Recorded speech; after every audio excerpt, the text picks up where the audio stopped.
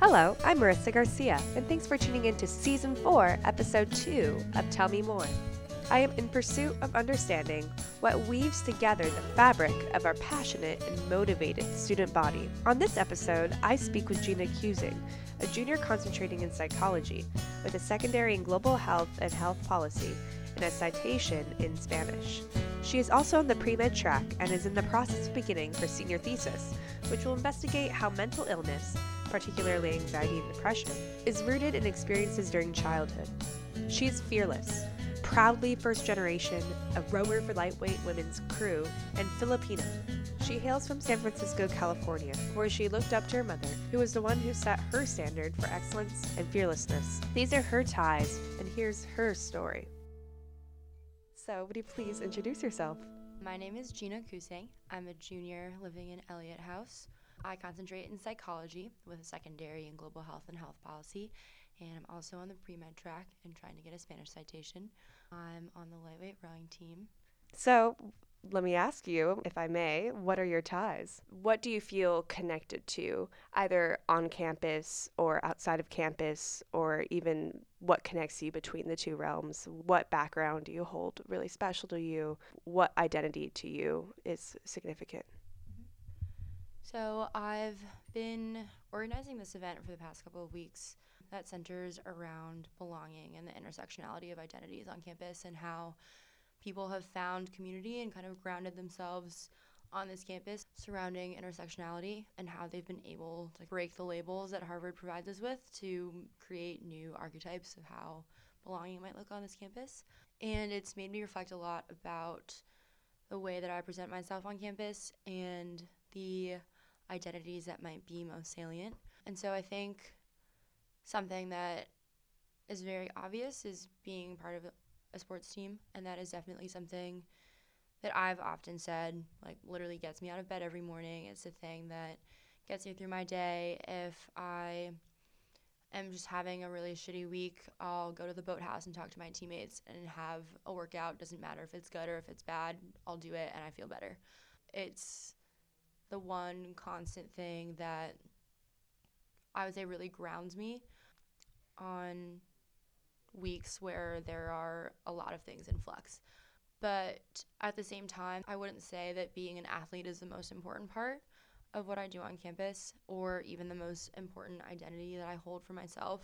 I have started talking a lot more about my family to my friends on campus, which is something that I never did in high school.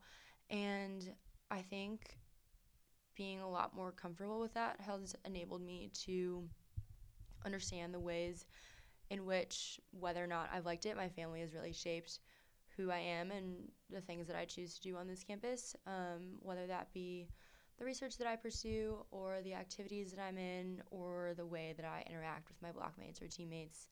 I think being a first-generation college student and being a first-generation Asian American individual has pushed me to think about how I can be a person for others in a way that's not always what you would expect.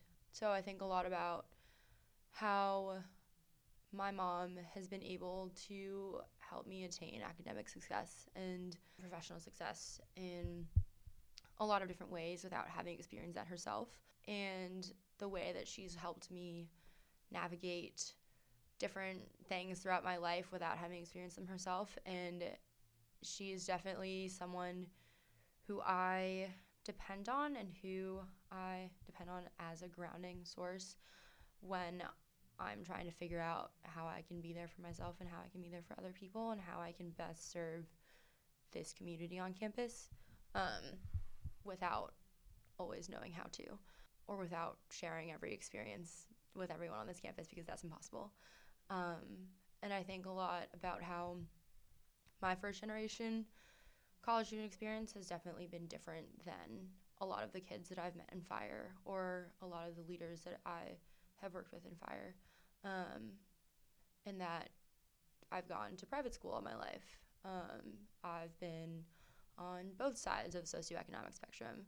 I have had social circles for most of my life that are very, very different from my background. And I think that constantly referencing my mom as a role model has helped me to interact with a very diverse range of communities without having that same experience. And it's encouraged me to ask a lot more questions of people and just get to know them better beyond the Harvard circuit of small talk that we're provided with. And I think it's enabled me to form much more significant relationships than I would have expected to find in college. So you mentioned this idea of expectations for your identities and how you have so many of them. How do you reconcile all those identities, and also how does the truth align with these expectations that others may have? Yeah, so this is something that I've thought a lot about very recently, probably not more than the last 6 months. And I think a lot about the kind of person I was in high school. Um, and I think I've made a lot of positive changes going from high school to college. And I am kind of embarrassed that I still think about this in my third year of college. But in high school, I was definitely at arms with a lot of these identities and would kind of switch the kind of person I was based on the group that I was interacting with. So if someone followed me around, like going to practice, going to class, going home, talking with friends from outside of school, it would be like following 5 different people around throughout the day, which was very exhausting and not something that really made me happy. And it's not really something that I'm embarrassed of because I think everyone kind of does that to an extent. But I reached a point senior year when I was like, this is kind of pointless. Like, who am I serving? With adjusting the way that I interact with people and the way that I present myself with every new group of people that I interact with. And so with a lot of help from my best friend from high school, we spent like the entire summer before college just trying to figure out what identities were most important to us and learning how to be comfortable with that. Race probably being the biggest one. She's also Filipino, and we talked a lot about how all throughout high school we tried to not be lumped in to every other Asian girl at our school, which is something that made us very angry, and it was something that we thought a lot about, how teachers could never call us by the right name, and it was never like, you're just calling me by the wrong name. It's you're calling me by another Asian girl in this class's name. And I thought about how I had to have a very uncomfortable conversation with my favorite English teacher because she wrote one of my college recommendation letters for the wrong person because she just got us confused. And we made a very big decision the summer before college to just be like, okay, fuck it. Like, we don't have to like be on one end of this spectrum where it's either like we are super tied to our race and like talk about it all the time and are like angry at the system, and we're also going to stop taking whitewashed as a compliment. And just went into college just a lot more comfortable talking about our families, being like, yeah, like these are the things about where I come from that make me really happy. It's going home to the Philippines over the summer and having my grandma's cooking and sitting around in the middle of a dusty street, like watching people wheel their children around, 5 kids on the back of a motorcycle. And like, this is stuff that we can joke around about because it's where we come from and it's what makes us feel like we're at home. And we're going to speak in Tagalog on the phone with our parents when we're in our rooms with our roommates. And we're going to carry around the ridiculously large rosary that our moms give us because that is how you show your Filipino children that you love them, is by imparting them with the love of God. And I think going into college, definitely still very sheepish, but a lot less apologetic for the things that I do and the way that I am. It had a very obvious, immediate effects.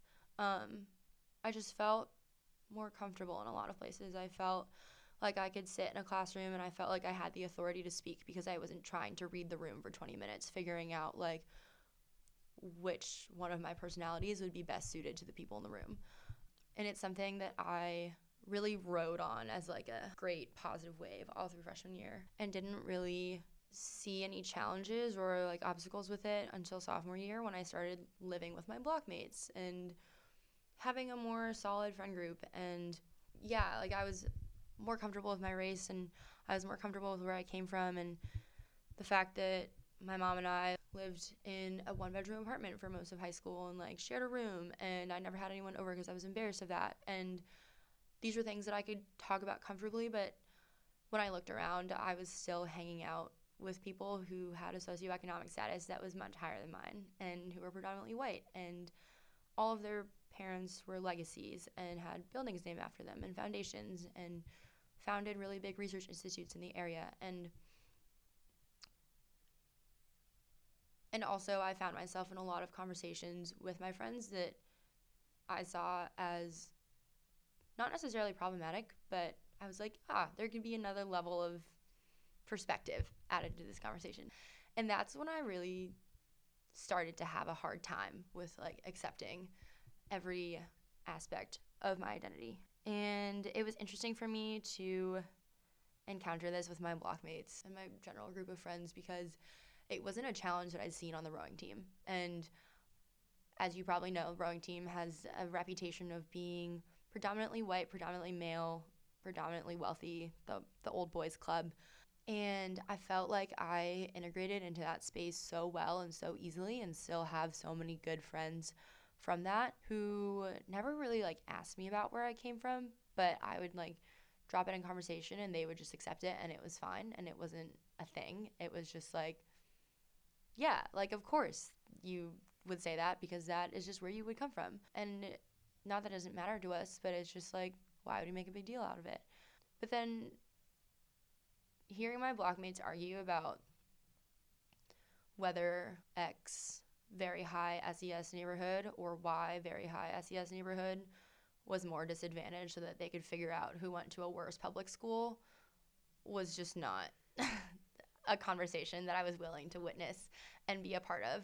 And I think starting sophomore year, I had to really start learning how not to be the angry minority in my friend group and how to turn these conversations into opportunities to expand people's worldviews rather than just me sulking in a corner being like, don't talk about low SES like that when it's objectively not true for where you come from.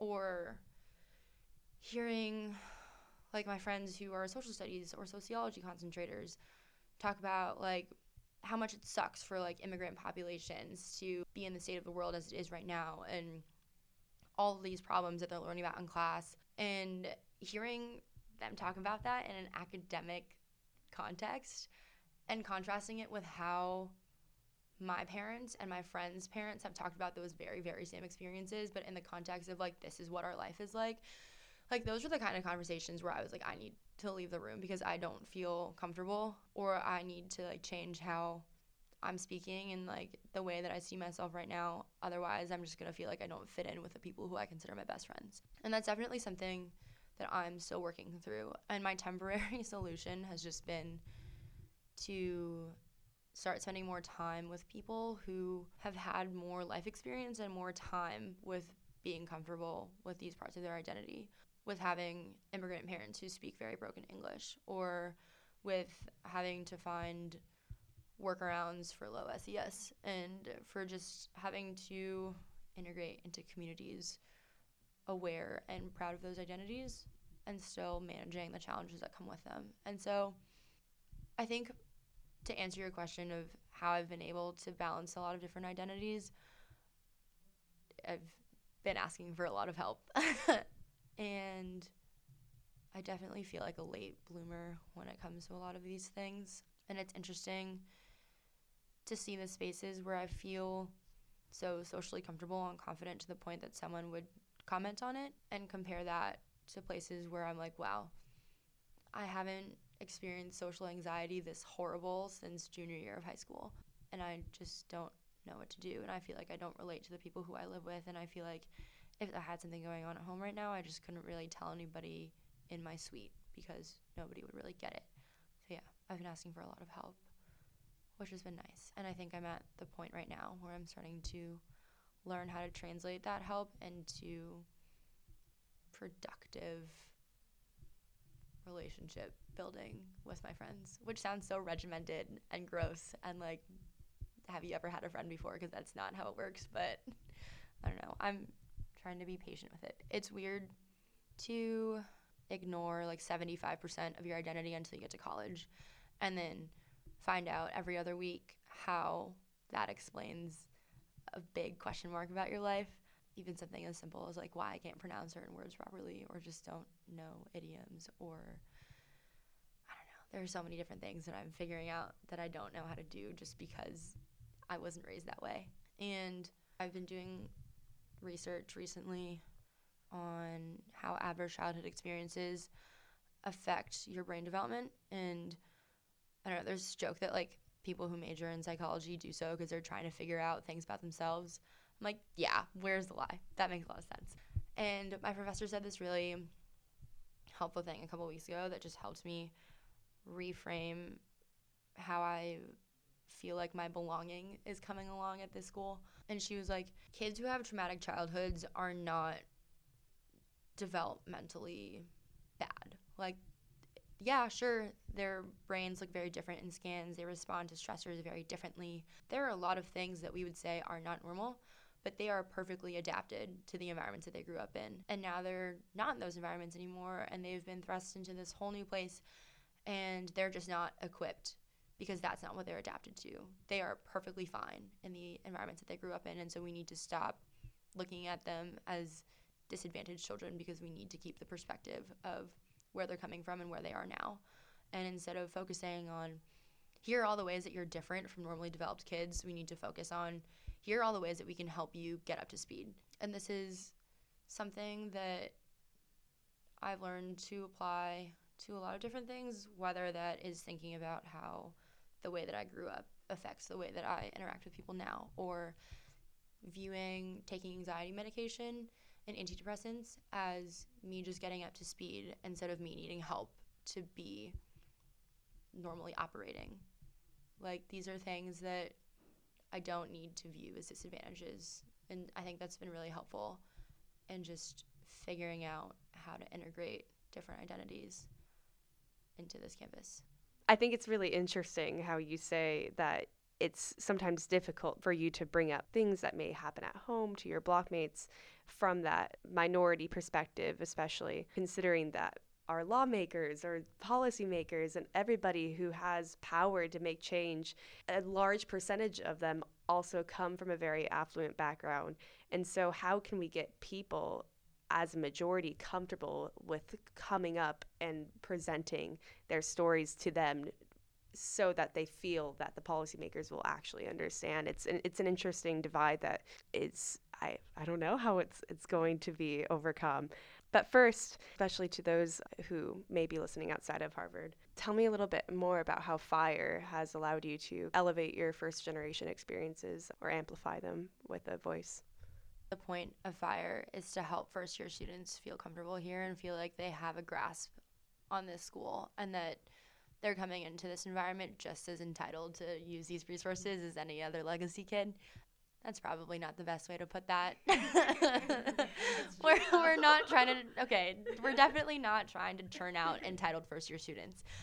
But in overshooting for that standard, we bring everybody else up to baseline, and that's all we can ask for. But while recognizing that that's the point of it, I think it's been very helpful for me to just listen to people and listen to where they're coming from. And this is something that I've done since I was a kid. Like, I'd be very confused about a social situation, or like have so many questions about why something is the way that it is, and I would just ask as many people as possible questions about it to get as many perspectives as possible and figure out, like, all right, which one do I identify the most with, and like, how can I apply this narrative to my life to understand why I'm having a hard time right now.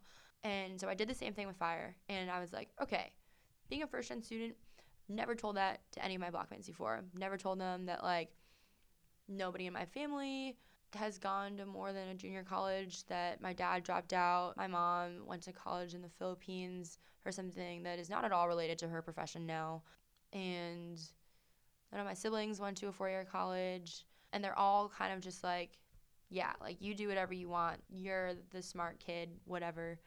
And it felt like a lot of pressure going into college, because I experienced just as much imposter syndrome as everybody else. And I was like, well, I'm failing Math 1B right now, and I'm supposed to be the person who got a 5 on my AP BC calculus exam. Like, this is bullshit.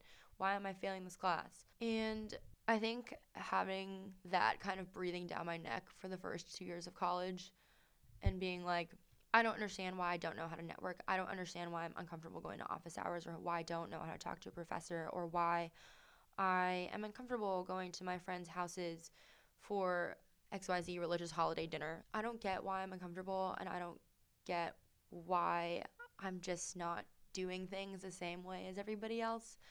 And just listening to people on fire talk about their lives was the biggest anxiety relieving thing I've ever done for an anxiety that I didn't even realize I had.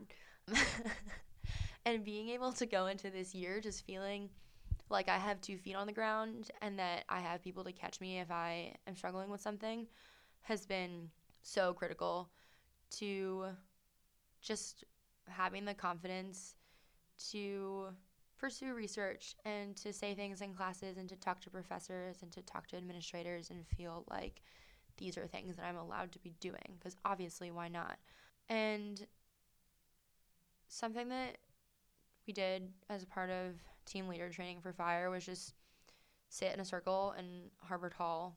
We just sat in a circle, and the co-directors, James and Andrew, were like, okay, tell us your life stories, which was just hilarious to me because that is the first question that I would ask someone who I just met. And I say it like kind of jokingly, I'm like, tell me your life story. But it's cool to see how like different people interpret it and what they choose to say and like what they choose to present the first time meeting a stranger who like expresses interest in their lives. But we sat there for like 3.5 hours just talking about where we all came from. And there was one point when I hadn't shared anything yet. And she was talking through just how she grew up, what her family dynamics were, what her relationship with her mom was like, things that she had experienced over summers, ways that she interacted with her friends here. And I was getting so inexplicably emotional. I was like sobbing in the corner. There's no corners in a circle, but I was trying to make myself as inconspicuous as possible, like silently sobbing as she was telling the story. And I had this overwhelming feeling that somebody was finally pulling thoughts from my head verbatim the way that I'd been thinking about them for years. And they were things that made me feel so isolated for so long. And I was like, there's no way that you are saying this stuff right now about your relationship with your mom and articulating it so well without having talked to me about it first. She was very obviously telling her own life story, but it felt like she was just replacing faces and names and places in mine. And just the simple knowledge that somebody else has experienced a lot of the same things that you have, and seeing this person as such a shining example of someone who's accomplished, involved in this community, a wonderful person to be around, academically successful, and having that example with the context of where she's coming from and how it's so similar from where I'm coming from really just helped me reevaluate the pathways that I'd formed for myself to success. I was very stuck on doing things the same way that my friends were doing them, and I was like, this just isn't gonna work. I have different needs, and I can't hold myself to the same process expectations as someone who's had such a vastly different life experience from me. And so FIRE helped me realize that there are so many other people who share the same experience that I do. Everyone was coming from very geographically diverse places, a lot of different family situations, a lot of different ethnicities, a lot of different socioeconomic statuses. But when you get down to the finer details, like, everyone was experiencing the same thing. Everyone had been told the same things by people who told them no. Everyone was working through the same shit, and just, even if I didn't reach out to people and say, can you help me with this? Just the knowledge that somebody else is doing it has helped me feel so much more confident. I don't feel like I'm a single voice echoing into an empty room of people who have their hands over their ears. It helped me feel much more listened to, much more heard. I felt like I could just see someone on campus and actually say, like, yeah, like, you are a person who I can relate to, instead of thinking, yes, you are a person who I relate to because we take the same class and we are in the same house and we were in the same entryway freshman year, and wow, so many things we have in common. It was just so much more of a fundamental, like, human experience kind of relation that I could feel with a lot of people in fire that I had really been struggling to find for a really, really long time. And I think that just helped me feel more comfortable, more safe around campus. I hadn't even thought about all those, I guess now it seems artificial categories that were kind of placed in here, like the idea of freshman year entryway and all those. And life is so fast paced here, you often miss people's stories, I feel. So I love that. Similar to how you mentioned your sense of belonging in fire, you have spoken very similarly with rowing and having that sense of belonging there. How do you feel that your rowing community contrasts to perhaps the attitudes or anything else on campus? This is something that I feel like my teammates and I have been reflecting on a lot more recently. We've been talking about how it's really cool how a lot of our teammates are walk-ons, which is something very unique for a D1 varsity sport on this campus. And so even though, yes, rowing has that elitist reputation about it, a lot of that is dissipated because we have so many amazing people walking onto this team who were admitted to Harvard because of the diverse perspectives that they have to add to this school. And so I think the rowing team has been a very wonderful community to be a part of, and my team especially, the lightweight women's team, because I don't know, you walk into the boathouse and everyone's outside of it, everyone is studying different things. They have their own stuff going on, and everyone's coming from very different backgrounds and family situations, and you see who people's friends are outside of the boathouse and you're like, I never even would have thought of that. But walking into Weld is just, we're all doing the same thing. We're all here for the same reason. We're all kind of volunteering to be here. And we've also talked a little bit about how lightweight women have to be a very, very specific kind of person, to be thinking about training at a high caliber and at the same time thinking about what you eat all the time and getting enough sleep and being very technically proficient because you're not big enough to just haul around on the water in your boat. It takes a very specific kind of person. And I think it's been really interesting to see how you can have a community of people who are united based on a very different kind of fundamental characteristic than I see myself united with the community in fire, where I think people in fire are very tied because of their ties, because of where they come from, and what they've experienced.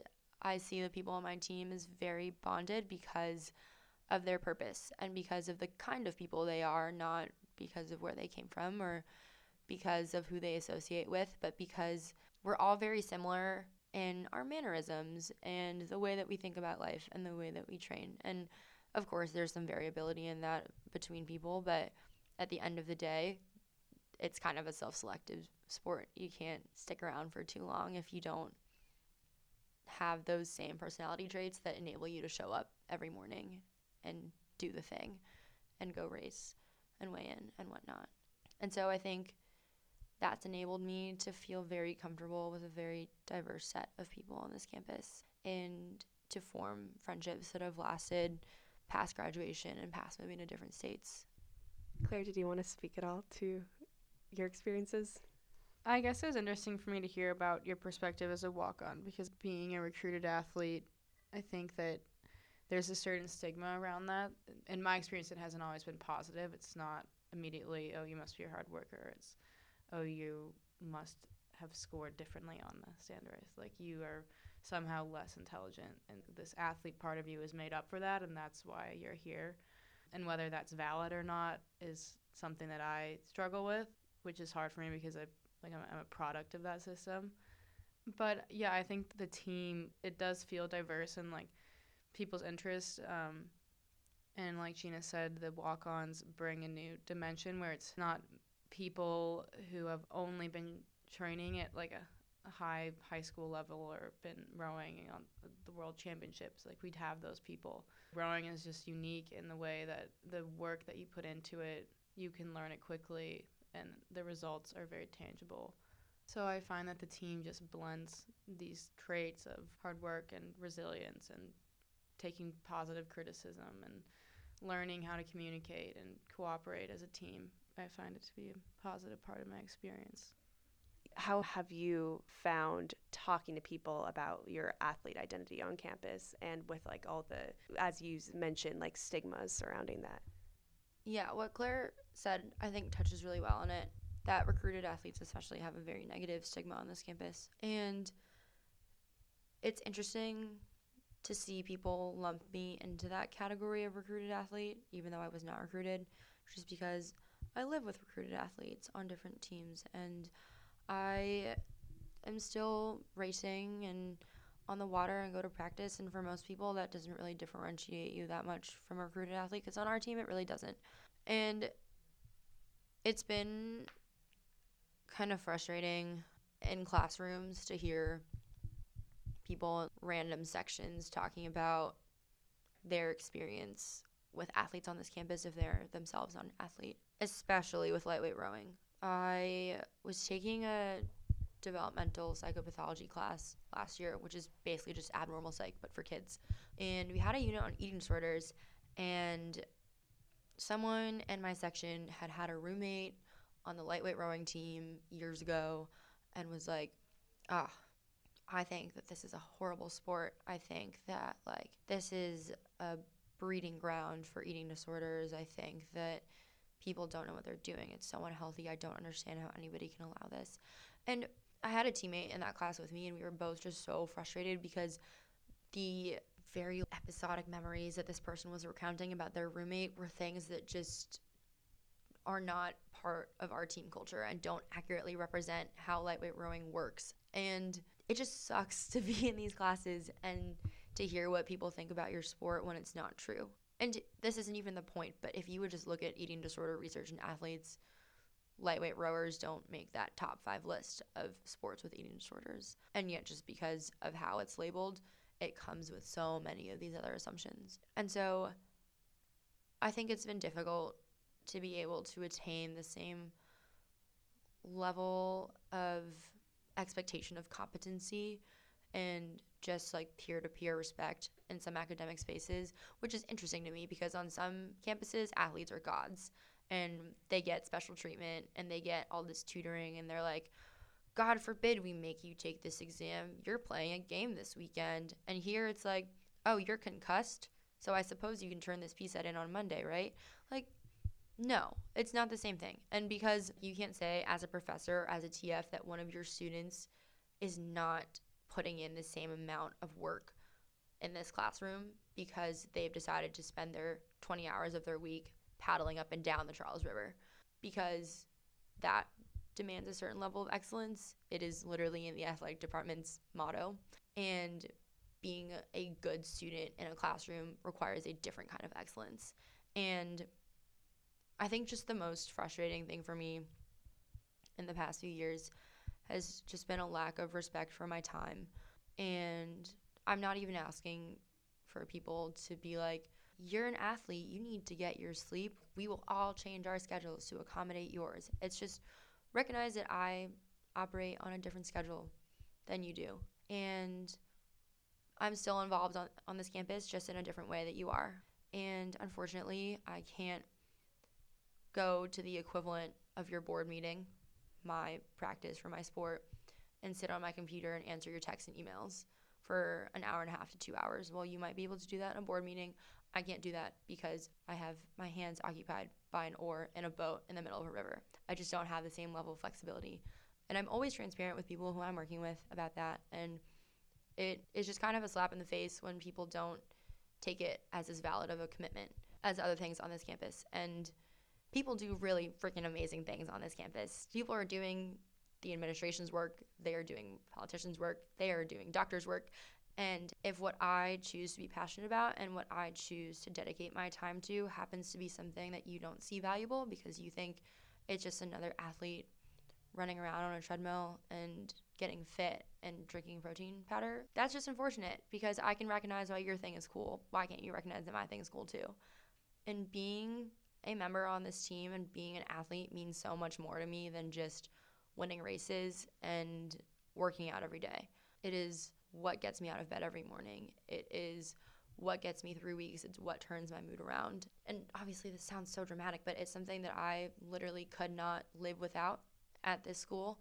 It's something that is interacted with my experience with mental illness in such an interesting way. Like, I view rowing as the one opportunity I have at this school to look at my anxiety dead in the eye and tell it no, and actually see quantified results of me overcoming really, really difficult mental times in my weeks here. And it's just something that really adds sanity and value to what I do at this school. It allows me to meet so many different people who I would not have met otherwise.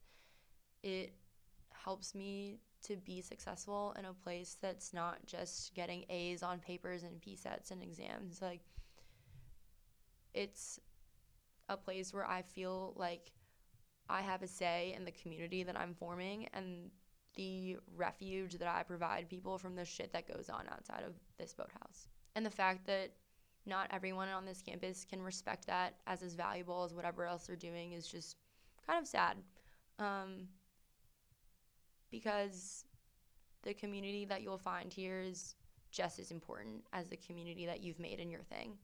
And the ways that we're impacting each other's lives in this boathouse is just as important as what you're doing. And it takes just as much time and just as much mental energy and physical energy, if not more, than whatever everyone else is doing. And the fact that you walk into a classroom and someone expects you not to perform as well just because you've decided to devote your time to something that looks a little bit different from what they've decided to devote their time to feels like an unfair way to be treated, especially in a classroom, especially in a school where people highlight diversity of interest and passion and are supposed to celebrate the ways that you devote your time outside of academics. If you're going to push people to be excellent outside of these classrooms, then you should respect the ways that they're doing that, because different things have different value for different people. And while for some people sports might be like, yeah, I just like to win things and I love working out and pushing my body, for me it has a different value. And yeah, sure, these might be things that I would have been able to find in a different space, but for me this is what works. And rowing is what gives these things to me, and this is how I can give back to my school community. So I hope that other people can respect that too. I think you really speak powerfully. Our season premiere of our podcast, I spoke with a guy, also an Elliot, Ian, and he talked about his website that's called Ideas in Ian, and it's a platform where he gets to literally talk about his ideas. But one of the key components on it is that there's a little gift shop of sorts on the website where he sells hand-sewn notebooks that he makes himself. He punctures all the holes through the notebooks and he sews a design of his choice onto it. And it's kind of a source of creativity for him. And it was kind of this discussion of he's kind of adding a very tangible element into this society that's less focused on making things with the hand and doing something very tangible, very much with the body, as opposed to something very digitalized and something more in the head. I think that with that shift, also, I guess, aligned with the technological shift, there is less understood or inherent appreciation for things with the hand and things with the body and pushing yourself to that limit and creating excellence through your motor skills. And it's that test that I feel is now just very wrongly underappreciated, also due to like this societal shift. And I definitely see your guys's, although completely different realms, yours of course being rowing, his being hand sew notebooks. I definitely feel them interrelated for sure on that level. And it's really important. You speak to like a really important truth that needs to be fixed on this campus. I am really interested by what you said about rowing serving as, I guess, an antidote to very intense, anxious moments. And I'm also interested in hearing how that relates back to psychology. I would love to hear more about how psychology intersects all that and how you've come to develop your own interests on that. In high school was probably when my clinical depression was at its worst. And the way that that manifested for me was that I could not get out of bed in the morning. I couldn't sleep for more than 2 hours at a time. I would miss the first class of every single day because I just couldn't get myself to get out of bed because I didn't feel motivated or excited by anything that I was planning to encounter that day. So I was like, what's the point? Why leave if I'm not going to encounter anything different than what I expect, and if everything's going to be the same, and if it's just going to suck anyways. It was a very banal attitude towards my life. And having to wake up for morning practice every single morning is the best part of my day. I will moan and groan and complain through it. I will trudge to Pete's Coffee in the morning and get my espresso shot or cold brew and suck it down as I go to the boathouse, and I'm still very much asleep. But the fact that I get out of bed every morning is something that I'm still very, very thankful for. And it's something that I know I wouldn't be able to do if I didn't have a team to look forward to. For weeks when my anxiety feels very out of control and I feel like I just don't have a handle on anything and that I'm not doing anything right and that things just aren't going the way that I need them to, I tell myself, if I can just sit down on this erg right now or sit down in this boat and get this workout done, it will be fine. And then I can prove to myself that I am capable of getting things done. And I do experience anxiety when I'm testing on an erg. And if I'm just trying to get through a workout, there's most certainly a very distinct mental block in the middle of that I'm still trying to work through in my 8th year of rowing. And this is something that I've talked to my coach about extensively. And she has been working with me in a variety of different ways to help me overcome this mental block. And she's broken it down in a million different ways. And she's talked to me about it from a bunch of different perspectives and just told me all these different goals. And every time that I'm able to tell myself yes and accomplish something, even if it's something as simple as just pull the same number for 25 minutes, then that is something that I can carry with myself throughout the day. And starting my day like that with telling myself, like, yes, I can do this. Yes, I can get out of bed. I have something to look forward to. I have something that I can accomplish here today. Starting my day like that has been the biggest change from high school, I think. It's changed. Am I waking up today and just hating what I'm doing, or am I waking up and accomplishing something for myself, being surrounded by people who I really appreciate, doing something that I really truly enjoy? And don't get me wrong, like, rowing is shitty some weeks. Like, I was just telling Claire how frustrated I was at practice today. But for the most part, like, this is something that I can control. And like Claire said, it's something that if you put the work in, you're going to see the results. And just having that level of control over something is something that I'm so grateful for. Frankly, like, rowing doesn't really have anything to do with psychology, and I'm planning on writing my thesis on how certain kinds of adverse childhood experiences can predispose you for mental health risk at different, like, social ecological levels, and how certain biomarkers are affected differently based on which, like, stratus that stressor is on.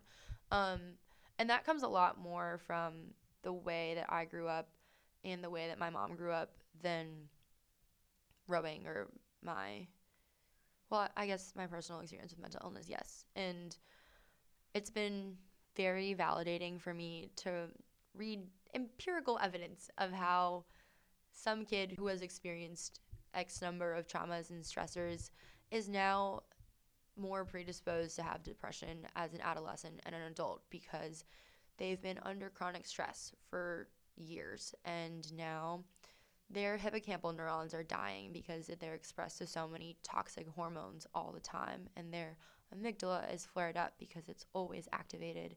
And these are the reasons that because of X experience, you're now experiencing why adverse health outcome. It's not because you're doing things wrong. It's not because you're weak. It's not because you're dumb and too emotional and too sensitive and like too dramatic and need to figure out how to get a grip on your life. It's because of things that are out of your control. And you can't be angry about that, and you can't tell yourself that you did something wrong because you didn't.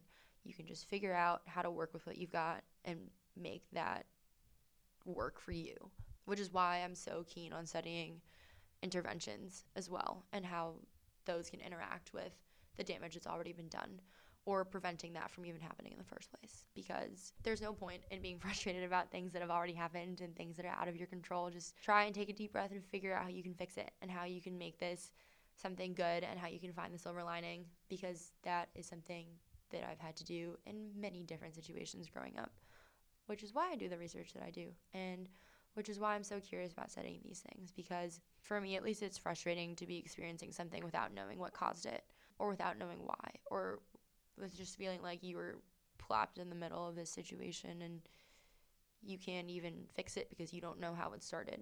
And so I think by just digging into these like biological mechanisms of how something as arbitrary as the neighborhood that you grew up in is now affecting something so solid and so involved in your life as cardiovascular disease, substance abuse, alcohol abuse, mental illness, these are ties that people can grasp onto and can tell themselves like, yes, there is a reason for why I'm like this now. There's nothing wrong with me. This is just what my brain decided to do in response to this situation that I found myself in 20 years ago.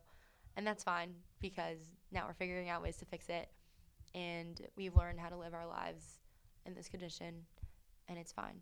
And you can't get mad at the way that you grew up because it already happened. I mentioned this because you talked about this a little bit before, but there is also another annoying stigma on this campus about the Department of Psychology and how you just absolutely refute this. Would you please speak to that? I think a lot of people view the psych concentration as the easy way out. It's like, athlete. Of course you would concentrate in psychology. I've taken so many gem classes in that department, and like, yeah, sure, so have I. Whatever. There are also different fields in psychology. There are different things that you can pursue. Like, I'm more interested in a public health, sociological, epidemiological, biological intersection within psychology, which is a little bit more niche, but like that's what I choose to study. And I've also done research in how children form the concept of numbers in their head, which is way more complicated than you expect because children are dumb. They don't know anything. They can't count past 6. And it's frustrating that psychology is in this weird intermediate between social science and hard science. And honestly, I couldn't speak to other psych concentrators' experiences on this campus, but at least when I brought it up to my friends, they're like, yeah, but psych isn't a real science, so like, whatever. And I've definitely felt the need to compensate for my concentration with the litany of secondary and global health and health policy, citation in Spanish, pre-med. I feel the need to do all these things, not just because I like them, which I do thoroughly enjoy them, but because I feel like I need those add-ons to psych concentrator. And it is also frustrating when people happen to take a psych class because it might be easier than another class, or it might be their gem class for the semester, and I'm trying really, really hard to get the most out of this material, and I view this class more as an opportunity to get to know my professor and the research that they've done, rather than maybe reading a textbook and being enlightened. That's not how I view the value of these classes, because psych is still such a developing field. There's so many more conversations to be had than textbooks to be read, which is not how it is in all classes. In Orgo, I'm learning chemistry that was developed decades ago. I'm learning how to do mechanisms to push together things, elements on this planet that have been here since it was formed. And like, just because psych is so new and just because the value of those classes is so different than other things on this campus, I think it can fall into the not as valuable category, which is frustrating because people are doing really, really cool things with psych. And it sucks that you can misinterpret intuitive aspects of psychology as things that are easy, because the test of it is finding empirical evidence for why these things are intuitively true, which is hard if it's something that you've already lived with day to day and you're like, yeah, I understand that. But figuring out how different mechanisms of your brain interact to make that happen for you when we don't even know all of the different networks in the brain is kind of a hard thing to do. And there are a lot of question marks, and it's a lot of proving things that we think we already know, which I think is kind of a hard way to think about it. But I wish the psych department didn't get so much flack, because there are a lot of cool things that you can do with it, and there are a lot of cool people doing really cool things. Everything you speak to just really points toward this pattern of, to make a Hamilton reference, smashing every expectation that everybody else has. And you really take very wrong perspectives that we have, which we really should actively be reforming, and you bring them to a front and you challenge them. And I think that's something really necessary on this campus, especially now. Did you have any last thoughts? Anything that you didn't touch upon that you would like to talk about more? Any closing remarks? Obviously, a lot of the things that I'm doing aren't super related, and I'm dipping my toe in a lot of different puddles right now, but the one thing that I see like contextualizes all of it is seeing my mom as a role model. And she is the person who has smashed expectations in front of me and who has done things without asking for credit. She just does them because obviously that's what you do, is you raise a kid by yourself and you're the sole breadwinner of your family, and you shuttle your child from house to house just to make sure that they're satisfied, and you make sure that you put them through private school and talk to them when they don't feel like they relate to the private school kids so that they can get to Harvard. And now she's like, you've done the work, you got to Harvard, that's all I can ask you for, go do your own thing now. And just seeing someone who schemed her way into America, and who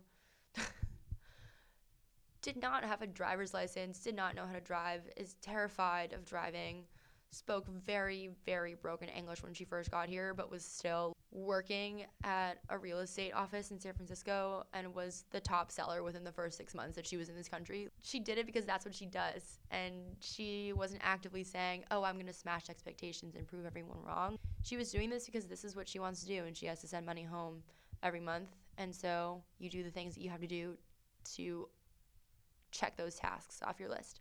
And she has set every example that I've ever needed of just putting your head down and doing work, of expecting excellence from yourself because that's what you want, not because you think that that's what's expected of you. And it sucks that she doesn't always realize that. And she like gets very nervous when I do things, and I'm like, everything you've done to get to where you are today is so much more risky and so much more dangerous than me flying to this country for the summer and doing something random. Like, come on. You're the reason I'm doing this.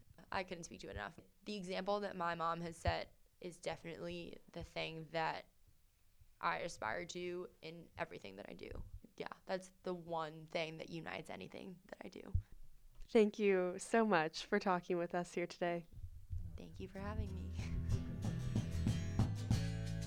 Thanks for listening to Tell Me More. If you know a Harvard undergrad whose story our podcast simply must capture, please email us at podcast@harvardindependent.com so we can recruit them as soon as possible. You can also visit harvardindependent.com/podcast for more information. You can listen to us there, or you can even listen to us on the podcast app on your iPhone. As always, thanks to the staff of the Indy for supporting our ever-growing podcast team. And of course, a special thank you to Claire Albert for contributing to the production of this episode.